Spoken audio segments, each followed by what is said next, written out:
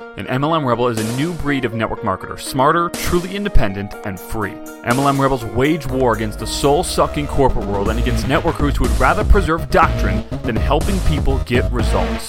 MLM Rebels recognize when the world changes and changes with it. MLM Rebels don't believe in duplicating things that no longer work and would rather work without a safety net than within the confines of one. MLM Rebels are only involved in opportunities that give everyone an equal playing field instead of a top-heavy one. We don't care about the sacred cows of MLM. We don't care about the industry. And we do not care about the way it's always been done. We care about people following their gut. We care about people being able to quit their jobs now. We care about people being with their family instead of their boss every day. We care about people being with their family instead of their team all day. We care about people living free. We believe a truly free networker has multiple streams of income. We believe a truly free networker's creativity isn't shackled by their company's contract. We believe a truly free network marketer actually knows how to market and that they run their business like a real business. MLM Rebels prioritize faith, family, business, sacrifice sacred cows, build their own empires, never rebel against each other, and change the world. MLM Rebels know they are not confined by doctrine, not stifled by the past, and know they are one business away. My name is Zach Spear, and welcome to MLM Rebels. Hey, what's going on, guys? Hope you're having an amazing day. I am coming to you in the kind of the evening time. It's getting dusk here, and man, it was quite a warm day today. My office got pretty hot, but now it's like the sun's going down, and it's like, you know, when you have those days that just get way colder really fast, it's pretty wild. So just like an hour and 15 minutes ago, I was walking on a trail, like sweating because the sun was out and like beating down on me, and now the sun is down, and I'm like out on my patio, kind of like borderline cold. So pretty interesting. I am excited to just share a little bit with you guys right now. Man, we have had, it's such a crazy couple weeks. I'm like, you know, when you have those times when you're like, there's so much stuff happening that you're like, where's true north? You know, you're like, where, and just kind of feels like, man, I sure hope everything stays together because I am just doing so much everywhere. And so I'm doing my very best right now in this kind of hopefully short season to just stay aligned and focused and stuff like that. You know, there's a few things that are just kind of converging this week, but the first one is we are under contract for a new house, new personal residence for ourselves. And, you know, I'm sure everyone knows, but as I'm recording this, the market is absolutely insane still, definitely in Southern California. And so, you know, we're fortunate enough to get under contract, meaning both parties have signed and agreed, and now we're going through all the rigmarole that you got to go through. So, and everyone is just putting hands in your pocket. So that's pretty fun. But if it all goes through, which we trust that God will make it happen if it's supposed to, then it'll be great. It'll be, I think, a great move for us and family, which is awesome. And so that's just taking up tons of time because everything's an emergency, right? Like you get the mortgage guy hitting you up and the agent hitting you up and this person hitting you up and then this person's now a part of the deal. And it's like, oh my gosh, it's just so much stuff. So pretty wild there. And then we have, it's been a long time that we've known about it, but we've got friends coming into town, which is great. But they're going to be in town this week. And that's fantastic, but, you know, that takes up a fair amount of time. And, you know, you combine that with the house offer just getting accepted. Now we're like in this warp speed with dealing with house crap. And then, what was the other thing? Well, it's actually a good thing that I'm forgetting right now. It was something else. So what did I say? House, friends. Oh, gosh. Okay, so we've been spending, so we had this company that we really, really believe in, and we're so just passionate about their mission. I won't get into it right now, but basically we became pretty good friends with this guy who started a platform for freedom-loving individuals to connect do business together and all this stuff. And it is exploding. It is getting huge fast. I mean, he was literally on the news the other day, basically they were interviewing about it, and it, obviously it just keeps catching fire. And, a while ago, maybe a couple months ago, he was gracious enough to ask if we would be their CMO. And, it would have been it was very enticing, not necessarily because of the pay. The pay actually would have been quite a bit of a decrease, but the mission was very alluring, right? And, so for a while we were like, okay, could we possibly, do both? Like, could I be the CMO of this company and still like grow Rebels and my team? And, if we didn't have a kid and we didn't have a family, then yes. But because we value our family so much, and those relationships in our time with our church and stuff, it didn't seem like it was possible, and like something would get sacrificed. And I spoke with some of my business mentors that we had hired, and they all agreed that it was an incredible opportunity. But in startup world, like, even if this thing is amazing, and it is blowing up, like, there is ultimately a 5% chance of success, statistically speaking. And right now, and I would have a pretty high likelihood of hurting our core business. So it's like, okay, a very high likelihood of hurting the core business with a 5% likelihood of, like, absolutely blow the top off success, because we would get a pretty decent sized equity stake in the company had we taken that role. So ultimately we decided to, really graciously say no to that. But the founder is just an incredible person and very gracious to us. And he's just like, hey man, like, literally in any capacity we can get you, we'll take it. And so we are advising the company for an equity stake.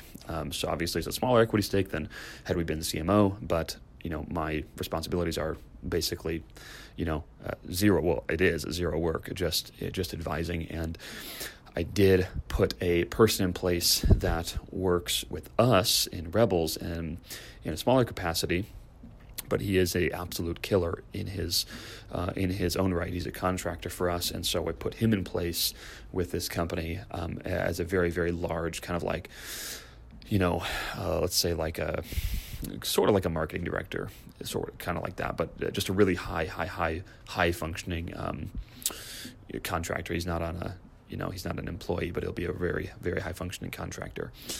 So he's in place. And so I tell you all of that to say that some of that stuff, just getting those things in the right order, has been taking up a ton of time. And the guy that I just referenced, that the contractor, they actually flew him out this week to spend time at the office. And when I said initially, I would like to be there for one of those half days to kind of just make sure I've got my head wrapped around everything so that I can advise properly over the coming months. Well, I said, the Mondays and Tuesdays never work for me, and this week is like literally based like like off limits, and something got lost there. So anyway, he just flew in. He landed today, and he's there. He's here this week, and I'm like literally going to be totally not around for that. But since he also does work for us, we're going to be meeting up and handling that as well. So pretty funny. But we're really pumped about that opportunity because again, super generous and stuff like that. And we're also really glad to be kind of like have those thoughts behind us, because there was never a question of should we sunset like anything we're doing. That was never a part of the thing. Like we really feel this is like a God-ordained mission with Rebels and our team. So we would never sunset it, but we were thinking like, is it possible to do both? And we do think it's possible to do two things, a business and our family, but not a business, and family. So something has to not happen. And we chose the things that I've already told you. So that's pretty, there's just an update for you. But that's pretty much all personal stuff, so thanks for letting me ramble on. But I actually have a really cool business update, which is why I originally started to do this show. And I walked inside because I started to freeze. But so I don't think I've actually talked about it on the podcast yet, but we have an app coming out for our team. And so it's actually, if you go to the App Store, it's in there, Google Play and Apple, but you have to log in, and so you won't be able to do anything. Right now it's going to only be for our team. So we'll potentially have something for like other people, not in our team someday, but for right now it's just our team. But essentially what we have done is, so you probably know we have, or you may know, shouldn't make assumptions, that we have something called a lead wheel on our team. And what that basically means is we have our funnel, right? Like a core funnel. And that really generates probably 70% of our, enrollments, revenue, all of that stuff, right? And what we do is we actually allow our team to purchase leads that we generate from that funnel. We give them the leads, and then they can sell our programs. They can enroll people into their team, and we give them a super generous commission. We give them 50%, so that's basically what the lead wheel is, and they're all these leads are generated off of YouTube ads, Facebook ads, SEO, like really high quality stuff. So it's pretty awesome, and that's how we got one guy, like in his second year, he's on track to make like $400,000 his second year, and it's all with the lead wheel, and so that's pretty cool. Well, so how it works is, the leads are sent out via email, and we have like a back office thing that you can go into, but it works really, really well. Like functionality wise, it works super well. It's just not that pretty. It's just like this kind of old looking back office thing. But the leads are all emailed. So it just comes right to your email and boom, you get the leads and you work them.